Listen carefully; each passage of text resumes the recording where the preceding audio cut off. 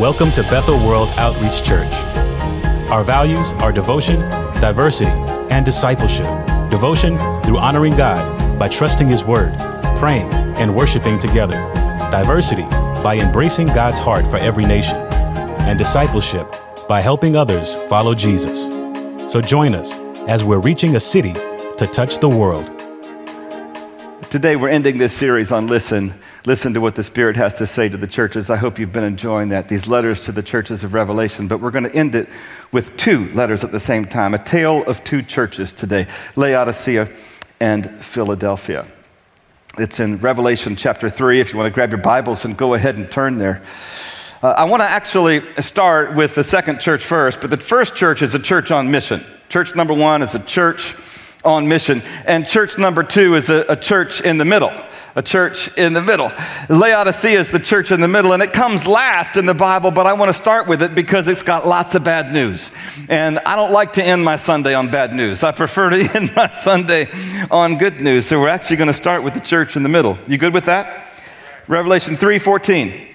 And to the angel of the church in Laodicea write, the words of the Amen, the faithful and true witness, the beginning of God's creation. I know your works. You are neither cold nor hot. Would that you were either cold or hot. So because you are lukewarm and neither hot nor cold, I will spit you out of my mouth. For you say, I am rich, I have prospered, and I need nothing. Not realizing that you're wretched, pitiable, poor, blind, and naked.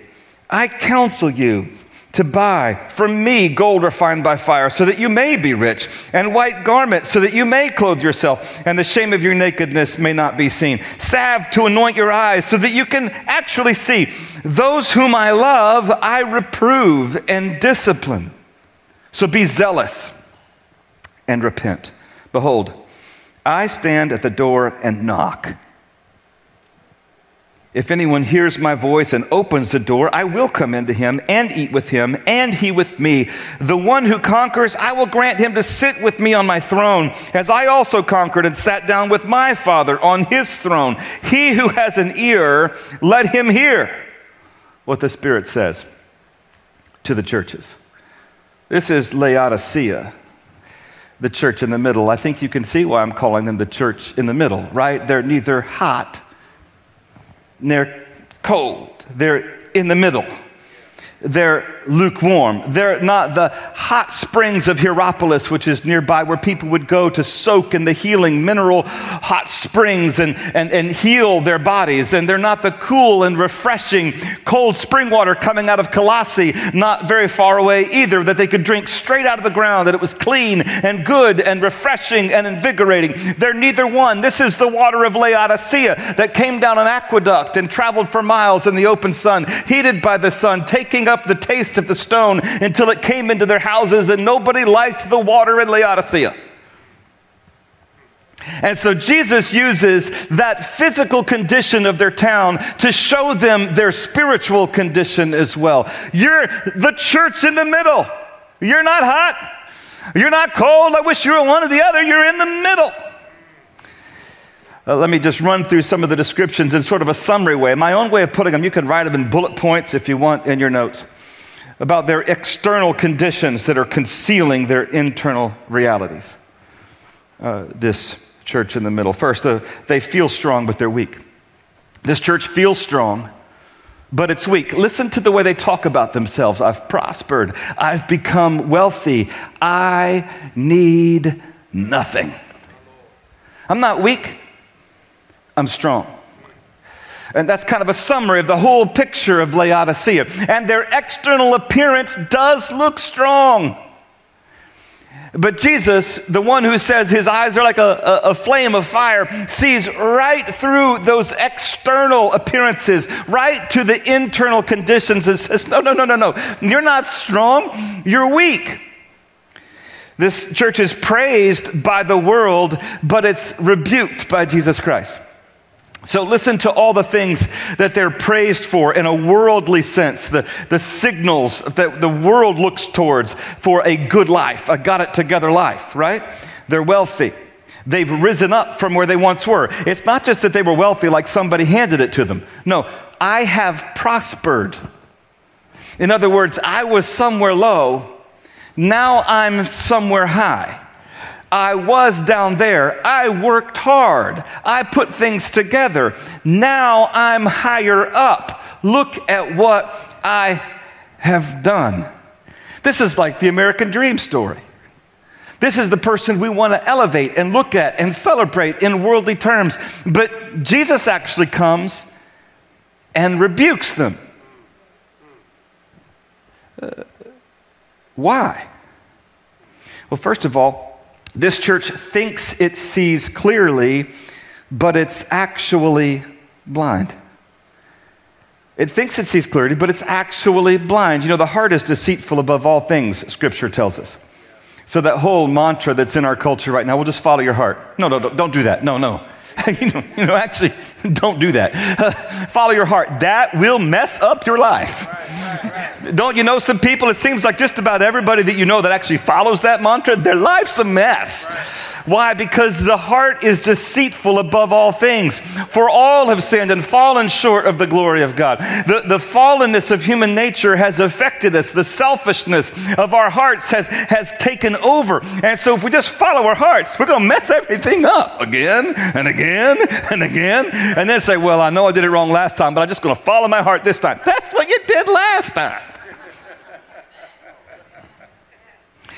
And that deceitful heart tries to convince you, as soon as your heart is out of the right condition, it immediately starts to try to deceive you to tell you you're in the right condition.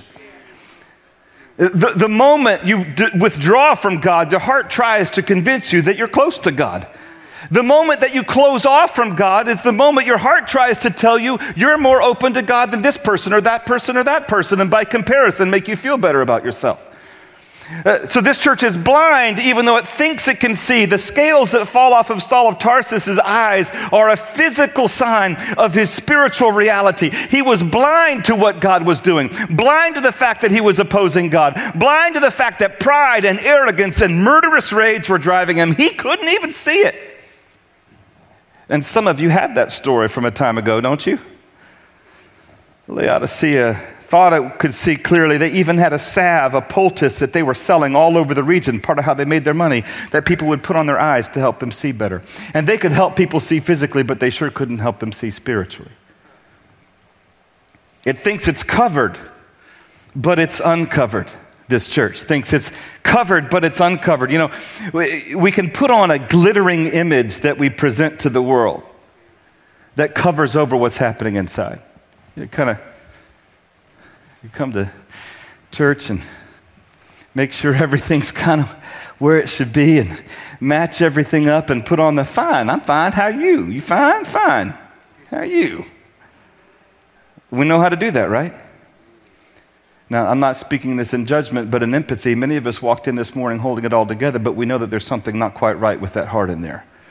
If we pause for a moment and the music stops and the silence settles in and the Spirit has a moment to speak and we don't allow our heart to keep deceiving ourselves, we say, wait a second, something's not quite right. That's right.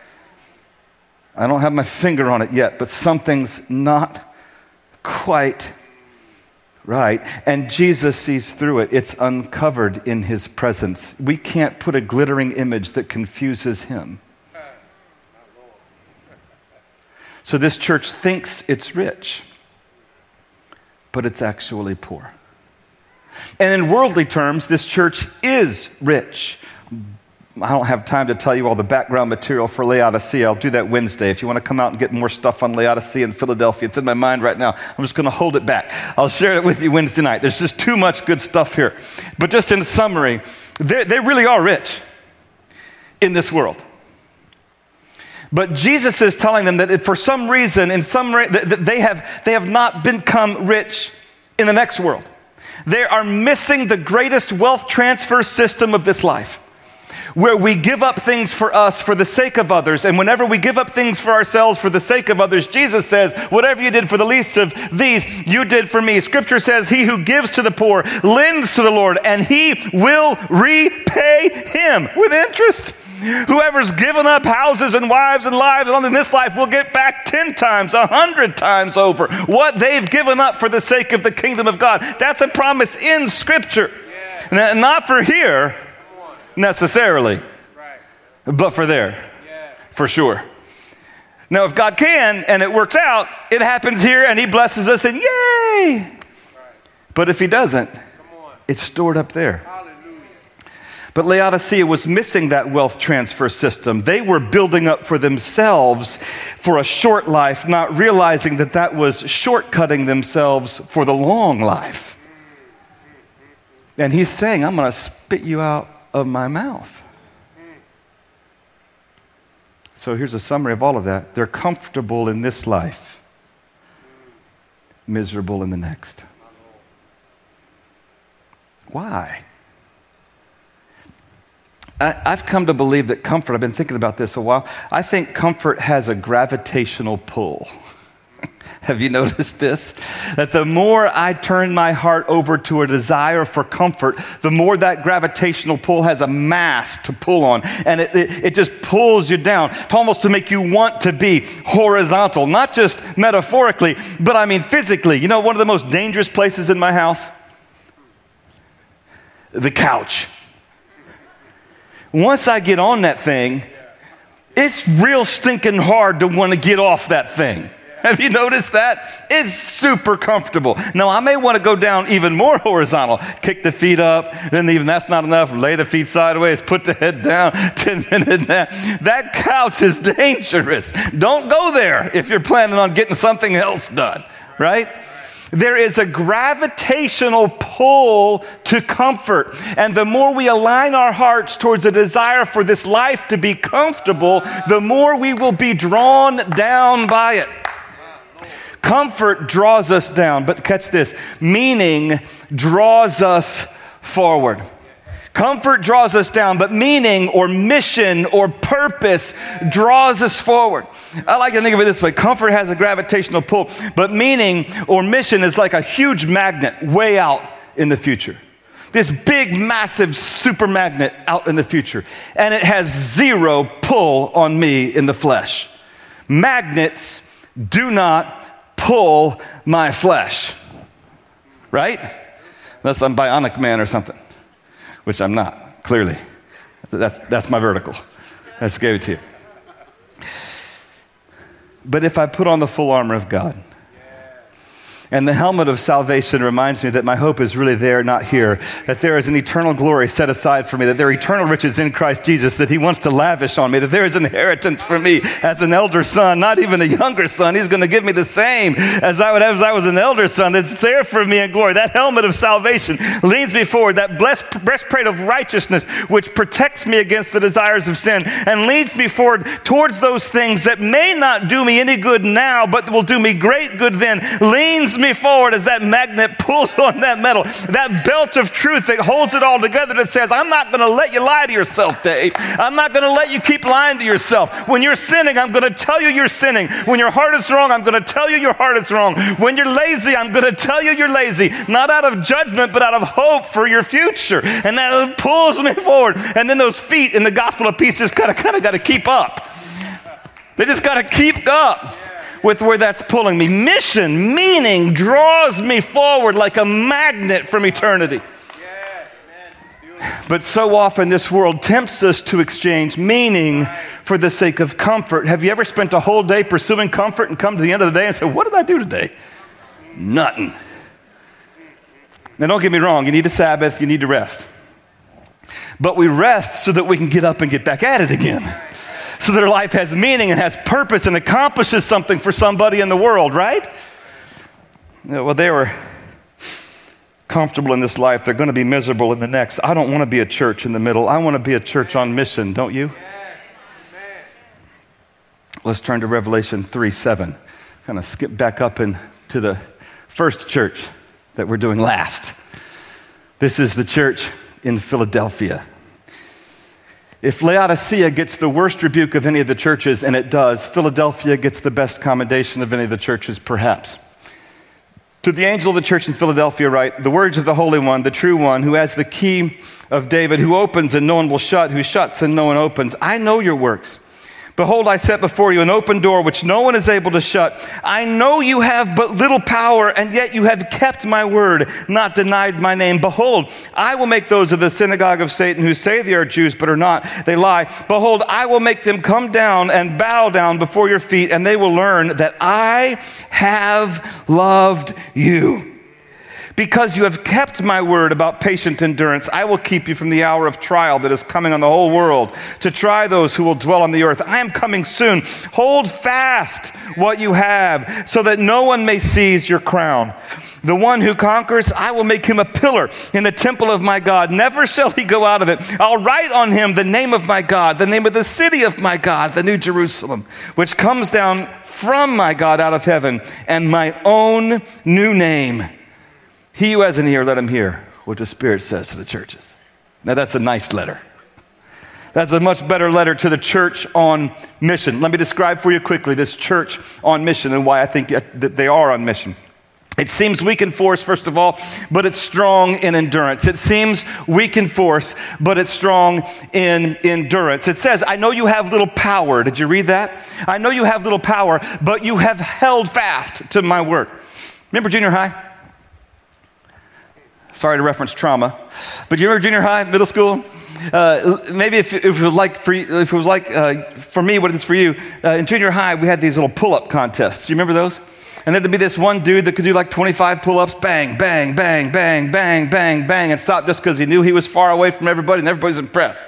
Remember that? And most people couldn't even get close to it. Now forgive me, there's a little gender moment here. I don't want to make a stereotype, but this is just how it went. The next day, we had the bar hang. What's that called when you just have to hold up there and hold on? Flexed arm hang. What do you call it? Flexed arm hang. There you go. Thank you. And you got to hold on up there, right? And half the girls in the class beat that dude that could do 25 pull-ups because they just hold on and hold on and hold on and hold on and hold on and hold on. Force means you can move something quickly and powerfully. Endurance means you can hold on through pain for a long period of time.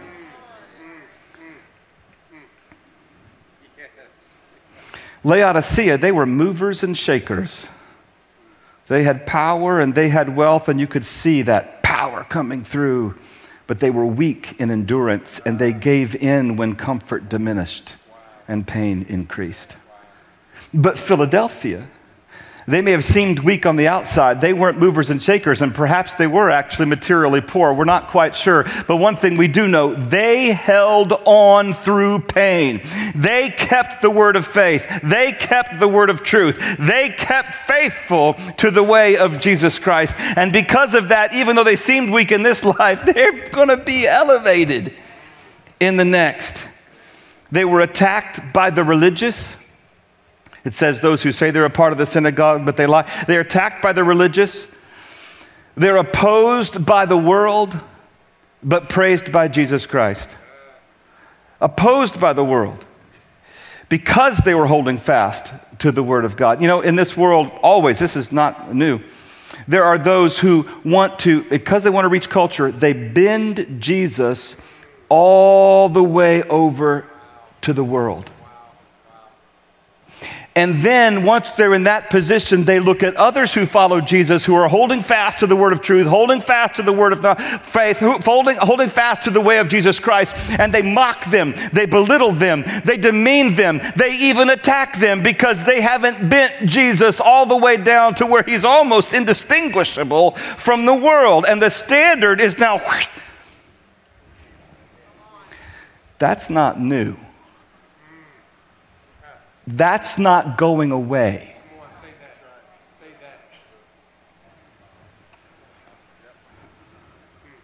Our job is to hold on. Did someone tell you that Christianity was comfortable? That didn't come from here. Did somebody tell you that if Jesus was happy with you, he's going to make everything good and happy and unicorns and rainbows? That didn't come from here. Did somebody tell you that if you just give your life over to Jesus, all your problems will be solved? No, Jesus isn't the solution to all our problems. Sometimes he is the problem. And we're like, Jesus, we sure? We sure? Okay. I want to participate in the sufferings of Jesus Christ. And therefore to somehow attain the resurrection of the dead. That came from here.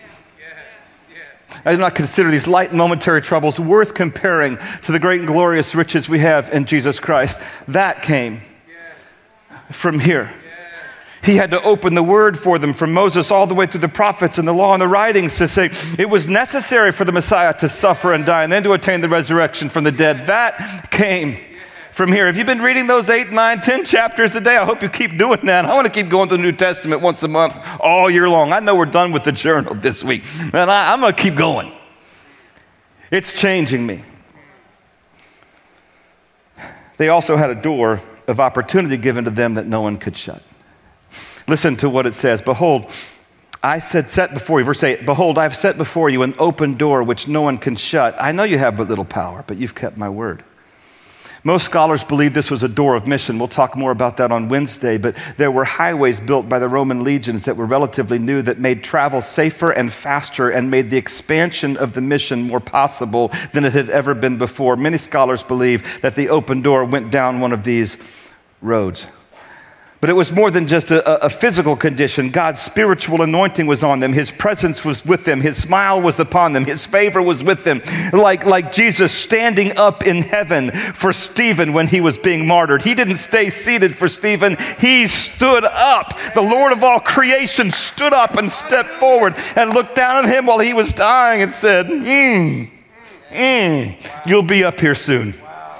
You'll be up here soon. Hold on. I see you down there. You'll be up here soon. That door of opportunity for the expansion of mission, even if pain comes with it, nobody else could shut it. You know, we have some doors of opportunity for us that I think are pretty exciting. Pretty exciting. And sometimes they start small. We were just with a group of people in Spring Hill in Columbia this week. We just had a first meeting this last week for a possible church plant there. We call it a community group because it's too large to be a life group and too small to be a church. But it's on its way. I wish you could have heard the pastor who's allowing us to use their building. He was just filled with faith for what may be coming out of there, thrilled with the Spirit in the room, thrilled with the Spirit of our people. And he turned to one of his leaders and said, this is just who they are. This is who you are in Christ Jesus. These Unite walks, I've heard story after story after story of people's hearts and lives changed by that simple conversation with someone who looks different than you, walks in a different path than you, lives a different life than you. Walking back from that prayer walk changes hearts. Even politicians and leaders and our government officials, they're saying it changes their hearts. That's a door of opportunity open for us. And I'm excited about that. For Palm Sunday. There's more, but we got to keep going. Let me summarize this church. They're uncomfortable in this life, glorious in the next. Set up in the temple of God, a pillar, God's name written on them, God's identity planted on them. Everybody who just looks at them and says, oh, there's one of the blessed ones. They must have been through some stuff for him. Look at them. They're marked by him. They never leave his presence. They may be uncomfortable in this life. They're glorious in the next. I would rather, tell me if this is true of you, I would rather be uncomfortable on mission than comfortable and meh. I kind of want to call this the meh church. What kind of church is it? Well, it's meh. It's meh. I would rather be uncomfortable on mission than comfortable in life with a meh life. Wouldn't you? Maybe I'm alone in that. But that's what I want. Let me tell you about the two doors, though. There's a door for each church. For this church in Philadelphia, there are doors in this world that are too high for human hands. And Philadelphia found one of them. Like a little kid up on their tippy toes trying to reach the handle in the hotel so they can go wander the halls. Thank goodness they can't until they're ready. God knows when we're ready, and he opens the door. And sometimes we didn't even know there was a door there. We just thought it was part of the wall. And he puts in that key of David, that master key of the Messiah, and opens a part of the wall we didn't know moved. And out it swings into a door of opportunity we didn't even see coming. And we say, boy, I thought this was a long hallway to nothing. And look at that. Look what God just did. I thought this hallway went on forever. But there's also another door. It's the door that's mentioned for Laodicea. Did you catch the door in the verses for Laodicea? Behold, I stand at the door and knock. If anyone will open their heart, I will come in and sup with them and he with me. Let me put it this way. There is a door handle in my heart that only fits my hands. There are doors in this world that have handles too high for me to lift and for me to move. But there is a door in my heart that God in his sovereignty has said, I won't even move. I could, but I won't. He will not control me. He will not control you. He will not force himself on you. All he's going to do is this. He won't pound. Just this. And you can ignore it. You can stay on your couch. But he wants in. Only you can open the door.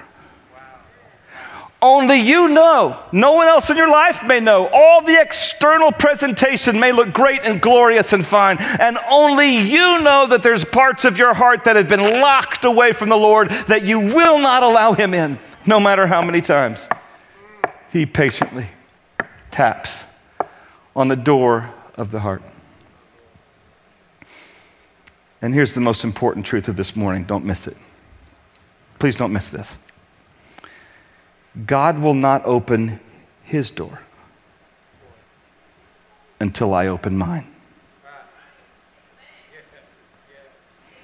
God won't open that door that's too high for human hands until I open that door that only fits my hand. Now, he starts the whole thing. My heart's deceitful above all things. I wouldn't even know he was real if he didn't knock. I wouldn't even know he was there if he didn't knock. But he will not open that door. And the purpose and meaning and significance that my life is designed for will be missed if I stay on that couch.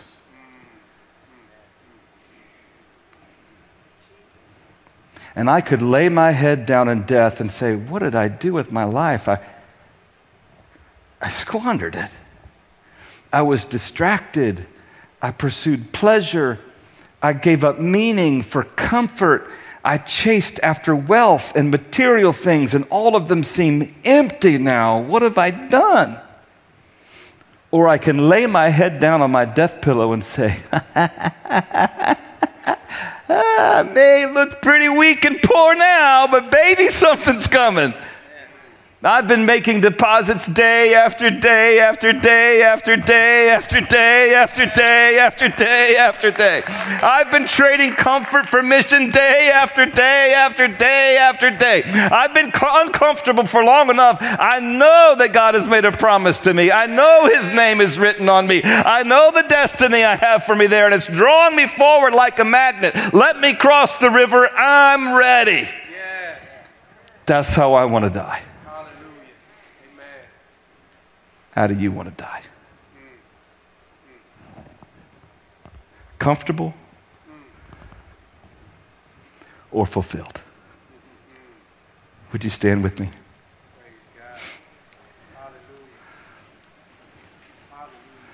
I don't know how you came in today. I really don't. I have zero judgment no matter what you came from. No matter what. Trust me, I've heard just about everything I think I never hear.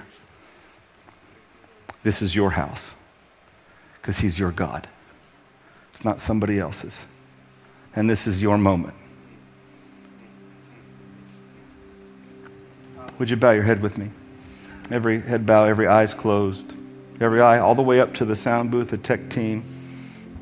I'm going to stay real still now so the cameraman can close the eyes. This is just you and the Lord. If you know that there is some part of your heart that God is knocking on, and He's tapping. He's saying something's not quite right there. Even if you've been in church every week the last 30 years, but He's saying, look, I'm knocking. Would you let me in? Let me fully in. I'll be fully yours if you'll be fully mine. Let me in. Is something not quite right there? This might be your first time in church. That whole gamut. I still believe it's your moment. If you would say to the Lord, Lord, you know what? I hear that knock, and I want to let you in. If you'll help me know how. Every head bowed, every eyes closed. I want to make sure. It's just you and Him. Just slip your hand up to Him as a way of saying, Lord, I'm wanting to let you in right now. There's something not quite right. Yeah, I see all of you. Oh, goodness. Yep, the Lord sees you. Just lift your hand up to Him. It's all right. There's no shame in it. Yeah. All the way up to the back. Yeah. It's a powerful moment. This is your moment. This is an exchange that is happening right now. You pray something like this to Him. You can keep your hand lifted if you want. You can put it down if you like, as long as you're opening the door of your heart. You say a prayer like this your way. You can say it under your breath. You can say it in your mind. He can hear your thoughts. Lord Jesus, I want you to have my whole heart. I don't want you to have part of it. There's been some ways I think I've been tricking myself. But I hear you. I sense you knocking. I want you to come in. I want to be fully yours. I want to give you my whole life, not part of it. Now you start telling Him what you need to turn around for Him. You start telling Him what you need to let go of. I can't know what it is.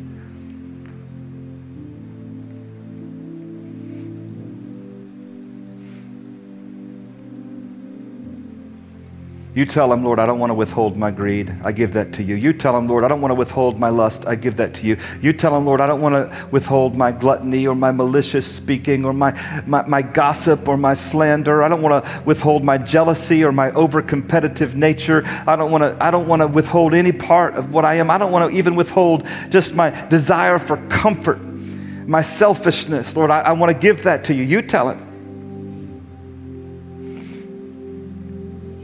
And ask Him to fill you with the Holy Spirit, which is the Spirit of Jesus Christ coming to dwell within you. He will come in and He'll commune with you if you invite Him in.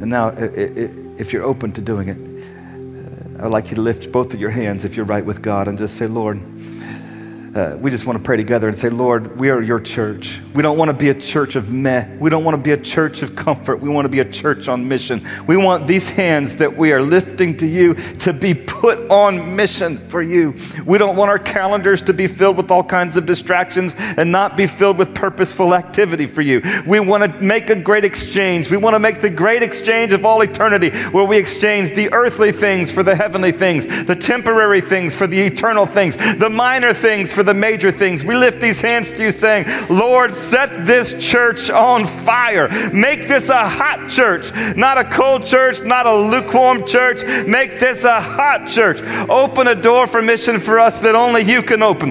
Put us on a pathway that only you can set us on. Give us the endurance to hold up weary hands and aching arms when anybody else would put them down. We want to hold them up and say, to God be the glory, not to our glory, not for our name, but for your name. We want your mission to move forward, not just for our sake, but for the sake of the world. We give ourselves to you, Lord Jesus. In your holy name we pray. Amen and amen.